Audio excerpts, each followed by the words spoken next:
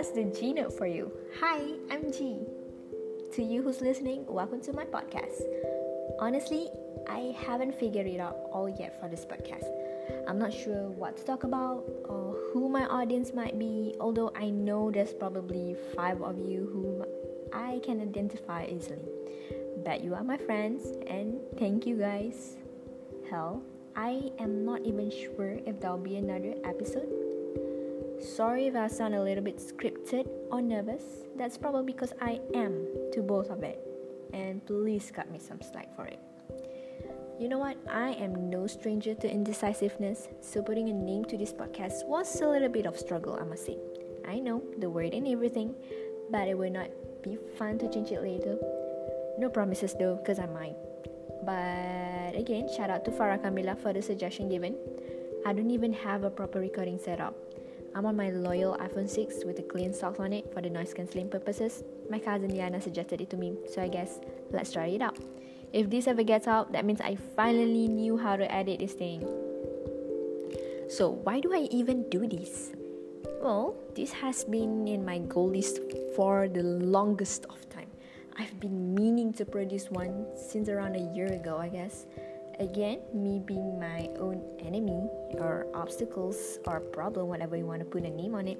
I hate putting half-ass work out there. My best friends knew this trait of mine. I wanted things to be polished, perfect, and somehow meaningful. Hopefully meaningful. Because think about it. Don't you think it's a waste of the internet space if I could not at least put something that's relatable to you? I want my word to be nice and to be significant, at least to you who's listening. But I know wanting to be perfect has taken its toll on me. What's worse, this is not new. Because whenever I decided to put on a new project, self-doubt would come running in mind. And because of it, I have missed a lot of opportunities. I hate it. I regretted it. Wow, so much for a podcast, huh?